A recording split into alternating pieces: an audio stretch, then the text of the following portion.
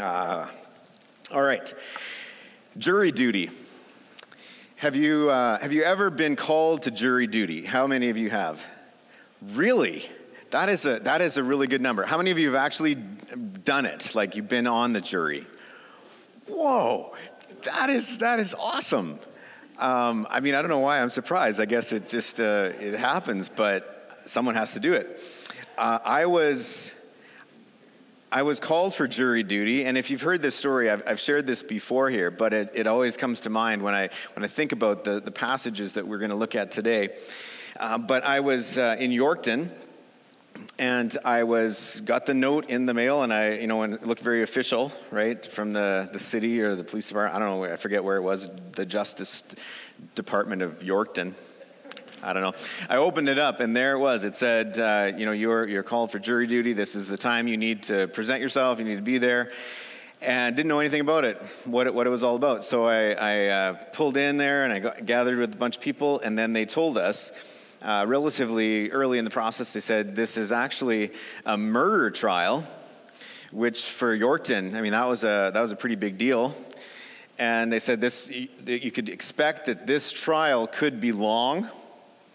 And so just be thinking of that in terms of, your plans and your future for the next couple months. I was like, whoa, how am I going to fit this into my life, right? And so they said, well, if you have any reason for excuse, you should approach the bench, approach the judge and tell him. And so I was like, I don't know if my excuse is very good, but I went up there and I said, well, I'm a new dad. And and I'm taking a course, actually, a seminary course, modular course in the next couple weeks, and I've already paid my money for that. And he looked at me, he's like, well, see what happens. You may not get chosen, but we're not going to excuse you for that. And I'm like, okay. So as we went through, and they called the numbers, and if you've been a part of this, you understand how this works. Is there's a prosecutor and the defense, and they each get a certain number of strikes, right, of the jurors. So the jurors presented, potential juror, and they look at you, and they look at, I don't know what all the information that they have about you. And so what happens is they get so many strikes, and they have to come down to the jury. Well, as it came down to it, my number finally got called, and I sat there, and they had brought in the accused, and he was sitting there in the room. And again, I knew that this was a murder trial, and as I looked at this guy, I thought, okay, this could be a potential murderer right in front of me. And so then the judge says, or the foreman, I don't know, whoever it was, he says, okay, juror, look at the accused. Accused, look at the juror. And so your eyes have to meet, and you look at each other, and then the defense and the prosecutor have to decide, whatever, if they're going to strike you. And so I remember looking at this man, accused of a pretty bad crime, and thinking, okay, how would Jesus look at this man? And because I was trying not to put any area, of judgment or anything, I just thought, I don't know, it could be innocent, right? Could be all innocent. So I just looked at him, and I put on this, like, the eyes of Jesus, right, looking at him. And I was just kind of thinking about this and praying for this guy as I was sitting there. And then, then the prosecutor says, we moved to strike this juror. And I was dismissed. I was told I could go. They didn't want me. And I had this mixed feeling, actually, because I thought, well, this would be actually kind of cool, kind of exciting to be a part of this. And the other part of me was relieved, but I also felt, well, why did they reject me? Why am I being rejected? But maybe they saw I was a pastor, and they thought maybe I would be, either lenient on the guy or what. But anyways, they moved to strike me as a juror. So it was over. I don't have a lot of experience other than that, being in front of a judge or lawyers, anything like that. I do try as much as I can to pay my speeding tickets on time and not even go and fight them. And yes, I have had a few. Photo radar, right? Who likes that stuff? But scenic, bad. Slow down. But I can say honestly, I don't know that much about the law, although I have watched a fair number of Law and Order episodes. And before that, I really enjoyed the show Matlock. Did any of you remember Matlock? A good, wholesome show, Ben Matlock, you know? And where are the shows like that these days, right? But so that's all my extent of knowledge of the law. But I'd say this, if you or I were the defense attorney for Jesus, I would imagine that you could come up with a summary statement. You know how they do a summary statement? All of this has now come to the end. I think it would be fairly simple. Ladies and gentlemen of the jury, what you have seen and heard today is a travesty of justice. An innocent man, one who came to serve, one who healed people, one who revealed the love and the character of the Father, is before you today, judged by his accusers on trumped-up charges with no evidence. And so I move that these charges be dismissed and Jesus released immediately. But we know the story. It was not to be. And while we will see how everything about this trial was truly a mockery of justice, we know that the plans and the purposes of God prevailed. Jesus predicted this, that he would indeed be betrayed, that he would be handed over to be crucified. He would go to the cross for you and for me, for our sin. So this morning, we're going to begin this walk through the darkest hours of the story. We're in this series, it's called Once Upon a Savior, and it's a story, it's a narrative. It is the gospel accounts that reveal this passion narrative, the last week of Jesus, his trial, his betrayal, his trial, his crucifixion, and we're going to get there to the good news of the resurrection. But in the midst of this, it is important that we know the story. And perhaps maybe this is new to you, or you know a little bit about Easter. You know that there's a Good Friday, and it's confusing maybe to you, and it's confusing to some of us. You say, why do we call that a Good Friday? Because we do focus on the death, and it was a brutal death of Jesus. And yet we who believe and come to realize why Jesus went to the cross, we can say that it was good. It was good, what he did for us. But if you don't know some of this, and oftentimes we don't really unpack a lot of this narrative, we read it often on Good Friday, we read the story. We're going to go through a little bit of the details at first, just a bit of the clarifying some of the chronology of the order of the events, and then we're going to talk a little bit about how unjust this trial really was. We're going to look at the incriminating words that Jesus spoke. And then to conclude, we're going to look at the religious, what was really at the heart of their issues. We're going to talk about potholes. I know there's lots of potholes around. I thought it was a very relevant kind of thing. Potholes of the religious that we need to avoid. Because we set ourselves in the story. We in our sin are in collusion with those who crucified Jesus. And so while we look at the religious leaders and we say, man, this was corrupt, this was wrong, this was a miscarriage of justice, we also have to see our part in it and also recognize the areas that we could potentially get drawn into, the same potholes that these religious leaders were trapped by. So I invite you to turn in your Bibles to Luke chapter 22. Luke chapter 22, verse 63, and we're going to read down to 23, verse 2. And this will get us started on this account. And as you go there, the context is this, is that Jesus had been praying in the Garden of Gethsemane. We talked about this was the place of crushing of the olives, but it was very symbolic of Jesus praying there what would be crushing on him, the weight of our sin. And then Judas led this band of temple guards and soldiers to seize Jesus right up to this point. And so now verse 63. Now the men who were holding Jesus in custody were mocking him as they beat him. They also blindfolded him, and they kept asking him, "Prophesy, who is it that struck you?" And they said many other things against him, blaspheming him. When day came, the assembly of the elders of the people gathered together, both chief priests and scribes. And they led him away to their council, and they said, "If you are the Christ, tell us." But he said to them, "If I tell you, you will not believe, and if I ask you, you will not answer. But from now on, the Son of Man shall be seated at the right hand of the power of God." So they all said, "Are you the Son of God then?" And he said to them, "You say that I am." Then they said, "What further testimony do we need? We have heard it ourselves from his own lips." Then the whole company of them arose and brought him before Pilate, and they began to accuse him, saying, "We found this man misleading our nation and forbidding us to give tribute to Caesar, and saying that he himself is Christ, a king." We'll read one other passage from John chapter 18. It said this, "So the band of soldiers and their captain and the officers of the Jews arrested Jesus and bound him.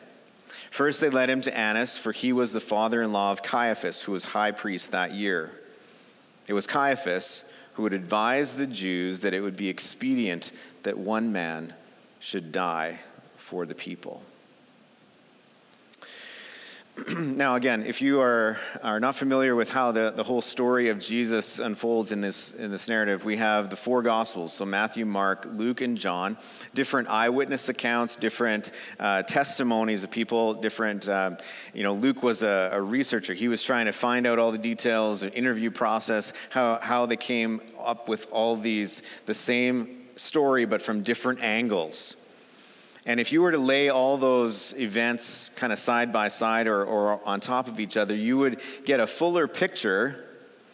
And so that would be a great thing for you to do even in this season coming to Easter as far as reading these passages. So Luke chapter 22 and 23, Matthew 26, Mark 14, and John 18 all sort of show different sides and different angles of this same time and same events.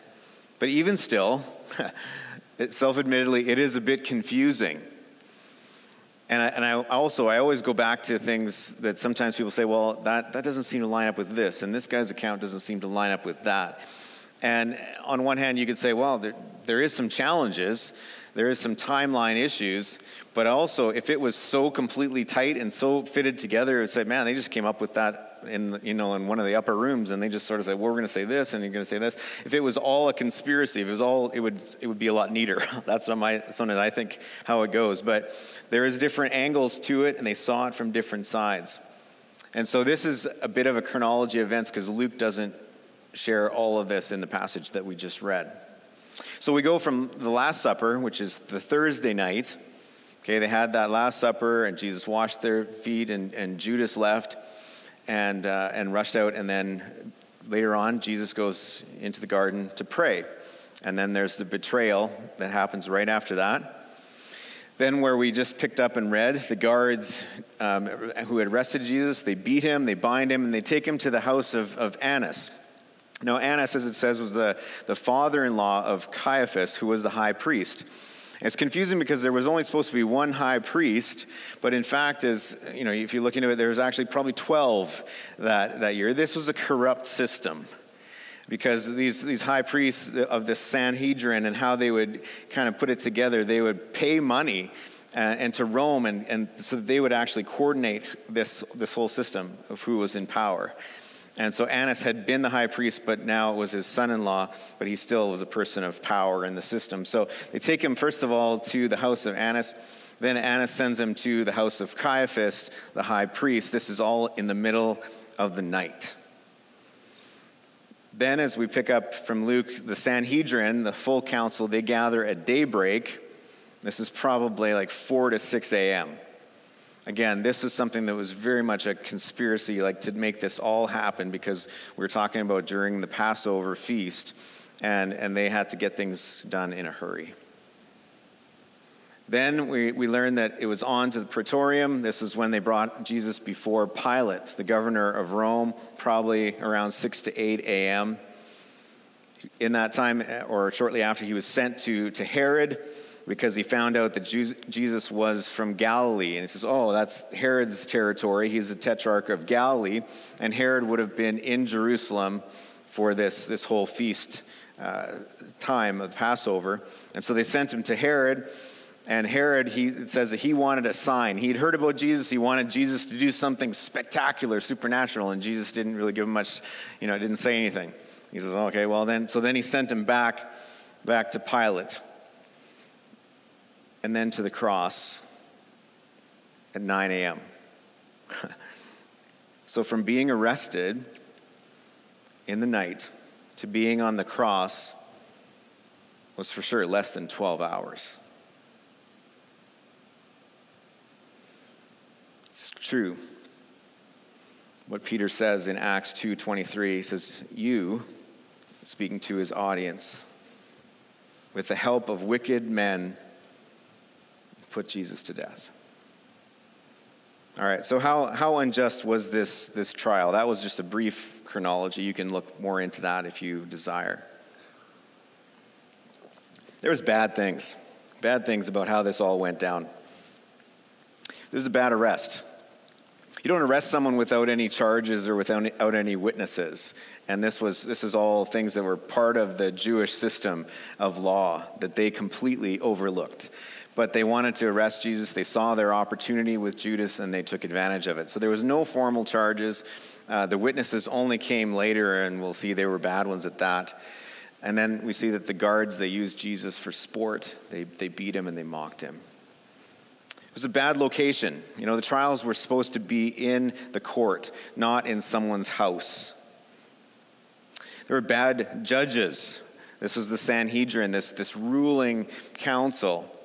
There wasn't any separation of church and state in this time. They were the ones that managed the temple system and all the religious side of culture, but also they made the rulings, they made the judgments. So there was no separation of church and state. And the accusers, they were the ones that were conspiring to take Jesus down. They actually were also the judges, which was completely inappropriate. They were judge, jury, and ultimately almost executioner, although they needed Rome for that. We'll get to that. There was bad timing. This was happening at night. That was illegal. The trial should never happen at night. Their own law prevented them from having this happen during a preparation day of the Passover. And as well, once a verdict, they were supposed to sleep on it a day. That was kind of to give the judge, time to sleep on it. There was supposed to be a one night after, but of course they couldn't do it because it was during the Passover. Again, they had to expedite it. There were bad witnesses. Mark 14:55 says this, the chief priests and the whole Sanhedrin were looking for evidence against Jesus so they could put him to death, but they didn't find any. Many testified falsely against him, but their statements did not agree. Then some stood up and gave this false testimony against him. We heard him say, I will destroy this temple made with human hands, and in 3 days will build another, not made with hands. Yet it says, even their testimony did not agree. Bad witnesses. It was a bad verdict. Mark 14, verse 64, they heard this from Jesus, that he agreed. He said, I am who you say I am, that he was the Christ. He was the Son of God, the Son of Man. We'll get to that. But it says that they heard blasphemy. And ultimately, it wasn't blasphemy. Blasphemy was to curse God. We even read that earlier, that the guards were blaspheming Jesus. They were cursing him. And Jesus was not cursing God, but he was calling himself equal with God. But to them, that was blasphemy. So they all condemned him, it says, in Mark 14:64. They all condemned him as worthy of death. See, they had already established the outcome, and they had plotted to find a way to kill him. And the fact that it was unanimous, that they all agreed, this also was a grievous miscarriage of justice in their system, because they said, if the law was this, is if it is unanimous, like someone had to have a defense. There had to be someone that would stand up for him, someone to defend him. And so to have it actually be unanimous, the idea was actually that they would release them. They would acquit them because it meant that there had been a conspiracy. And yet that's what it says. It says that nobody disagreed. They all condemned him as worthy of death. Now, we know through Scripture that there was two members of this council, Nicodemus and Joseph of Arimathea, who were actually a part of this, and apparently they didn't get the invitation to this, this night gathering, because it says in Luke 23:50 that Joseph of Arimathea, he did not agree with this, so he wasn't there. And so, because it was unanimous, Jesus actually should have been released, but that wasn't going to happen because they were not willing to let go that way. There was bad charges, no evidence, and inconsistent witnesses. They could only proceed if Jesus incriminated himself. And so, as we said, their charge was blasphemy, which he wasn't actually doing. Now, interesting thing is that if they had said he was guilty of blasphemy, within their system, they could have actually stoned him themselves. And they had tried already on a different occasion to stone Jesus. They say, though, that they had to bring him to Rome so that Rome could take care of it because they said, well, we don't have the power to actually execute someone, to put out capital punishment. When in fact, they did. And we see that later on with the stoning of Stephen, right? Saul was there giving approval for his death. So they could do it. They were going to stone the adulterous woman. And yet they wanted a scapegoat. They wanted to be free of this because they feared the people. And so if you notice, you look, when they actually bring Jesus, to Pilate, what do? They don't say, this man is guilty of blasphemy, because Rome wouldn't care. They wouldn't care about that. That's your issue. You deal with it. But they didn't want to. So what do? They change the charges. You see that they say he's calling himself a king. Treason. An insurrectionist, right? This has to be put down. That was the approach that they did. So even the original charges that they had, they changed. Now, we can say that, and we realize we can't go back. And we know that wasn't the plan and purpose of God. But to see the corruption, to see how this happened, that Jesus was tried so illegally and then put on the cross so quickly. This is what happened to our Lord.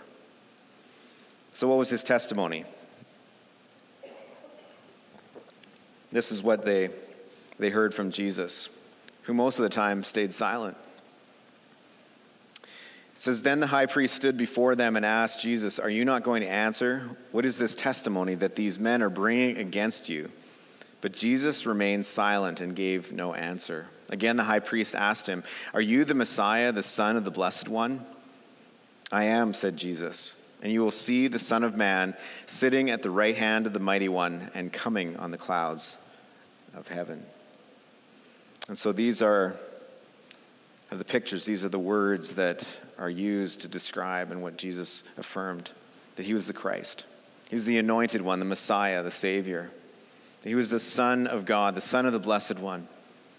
And he used the term that Jesus loved to use about himself was the Son of Man, which comes from Daniel 7:13-14. It says this, and behold, with the clouds of heaven there came one like a son of man.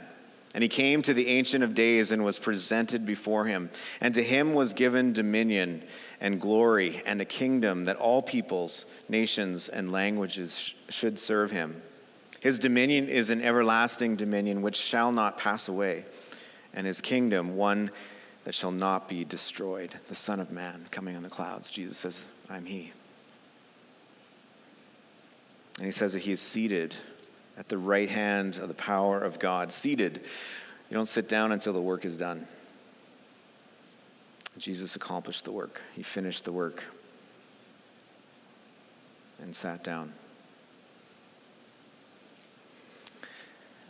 So what does this mean for you and me? Because we can look at this historical account as we can look at injustices of the past, injustice in our culture, wrongs that have been done, but this was our Lord, this was Jesus Christ, our Savior. We can't change that, and we wouldn't want to in the way that it ultimately brought us salvation. But we can look at the religious leaders and say, where did they get wrong? Where did this all happen for them? And what was the issues for them? And so we're looking at the potholes of the religious. And again, if you've been driving around Lethbridge lately, you've probably hit a few potholes. And so these things are everywhere. And so I thought, you know what? You're driving around, think of these things too. So here you go. Things we need to avoid. First of all is self-deception. Self-deception. These religious leaders, they had religious zeal. But this zeal was without love. And Jesus had pointed this out to them again and again and again. What his message was love for God, but also love for neighbor. And when we think about it, religion is about doing. It's about measuring. It's always about trying to present a self-righteous posture, except for the righteous religion that James talks about, looking after widows and orphans in their distress, and to keep oneself from being polluted by the world. That's true religion. But that wasn't the kind of religion that these religious leaders were living. It was self-deceiving. They thought they were something, and that was not true. They thought they represented God, but in fact they were just puffing up themselves. Second was fear. These religious leaders were actually pretty insecure. They had a fear of man. They were always fearing what someone was going to do or say about them, or how they were going to posture themselves in their decision-making. But they also had a deep fear of losing their power, losing their position and their privilege. You know, they ran the economy of the temple, and this was different instances where Jesus had cleared out the money changers in the temple, and that was their livelihood. That was their, they were padding their bank accounts, and this was a threat to that. Jesus was a threat to their way of life, and they feared that. Thirdly, there's hard-heartedness. Jesus had previously called these religious leaders whitewashed sepulchres, tombs.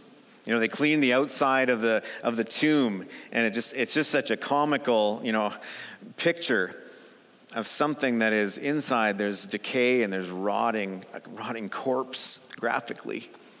But on the outside, you just kind of clean that all up really nice, make it look good on the outside. That's what Jesus was saying about these religious leaders.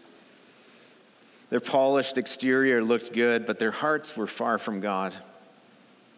Instead of seeing Jesus as a Savior, they saw him as a hindrance. And so if Jesus was sitting at the right hand of God, their position on their supposed throne would be pretty uncomfortable. So when you think of these things, maybe in your life, I can't speak for you,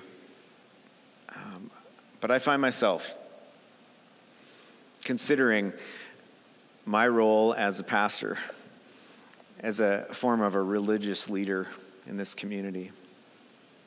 And so I look at myself in the mirror on these ones, and I find myself, whether I like it or not, often stumbling into these potholes if I'm not careful, or if I'm not attentive to the Spirit and his voice in my life. See, as a pastor, a religious leader, that's a big part of my life. And that has unique challenges for me. But for all of us as Christians, we can easily be self-deceived, thinking that we are better than we are, thinking we are better than our neighbor, having a religious zeal for the work of the Lord and our Christian duty, but be completely void of actual desire for intimacy with Jesus and for love for our neighbor. How can that be? How can you be doing all the right things and saying all the right things, and yet your heart is just distant from God? It's a trap that we can fall into. I can fear what you think of me. I can fear losing control. That's a religious pothole. See, I can hold on to all my justifications for what I do or what I don't do, fearing that I'd lose your approval or losing influence. There's fear in my life. And I can also have a hard heart. So I can scrub the exterior so that I sound good, look good, seem like a righteous man. But listen, I'm a sinful man. I can be petty. I can be judgmental. And I can easily set aside grace for judgment. And putting Jesus on the cross is sometimes a seemingly safer place for him than having him to reorder and reform my life.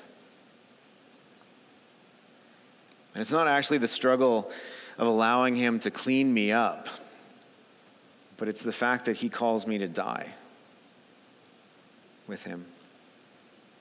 And death of self is hard for the pious and the religious. This story is important. It should stir our hearts as to the injustice of what happened to Jesus. And yet when we place ourselves in the story, we need to recognize our part in it. We can blame Judas. We can blame evil men, corrupt religious leaders. We can blame the Roman governor. There's lots of blame to go around in this story. But we can't deny that it was you and me that nailed Jesus to the cross because of our sin. Today I want to invite you to stand where you're at. I'm gonna pray a prayer, and if it's just for me, that'd be kind of self-serving, but it might echo in your heart, because this is my prayer for myself today, where I see these potholes, these religious trappings, and I don't want any part in that. And so I'll pray it, and if you want to pray it, if it seems to echo with you, you can pray it in your own heart.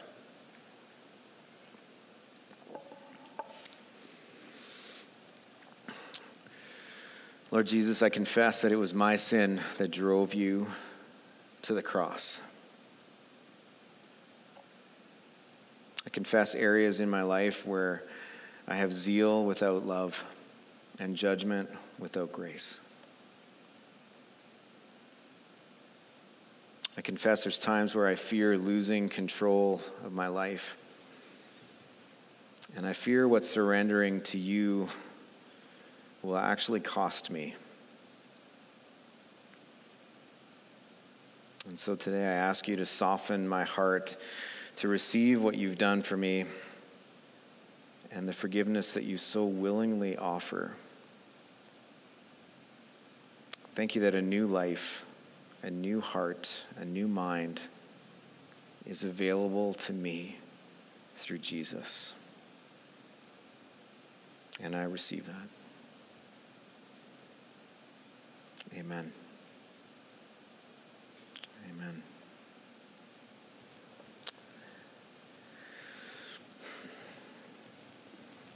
Yeah, you can be seated. If those on the worship team want to come up, I'll just say this. Perhaps religion and all of this is so far from you.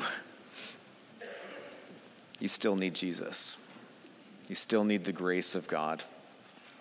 And so I pray that during this season you'll recognize your part in it.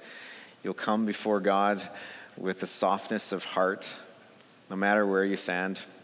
And also if you are one of those religious type of people, and you struggle with those, that you'd continually just bring those things before the Lord and allow him to soften your heart and reshape you.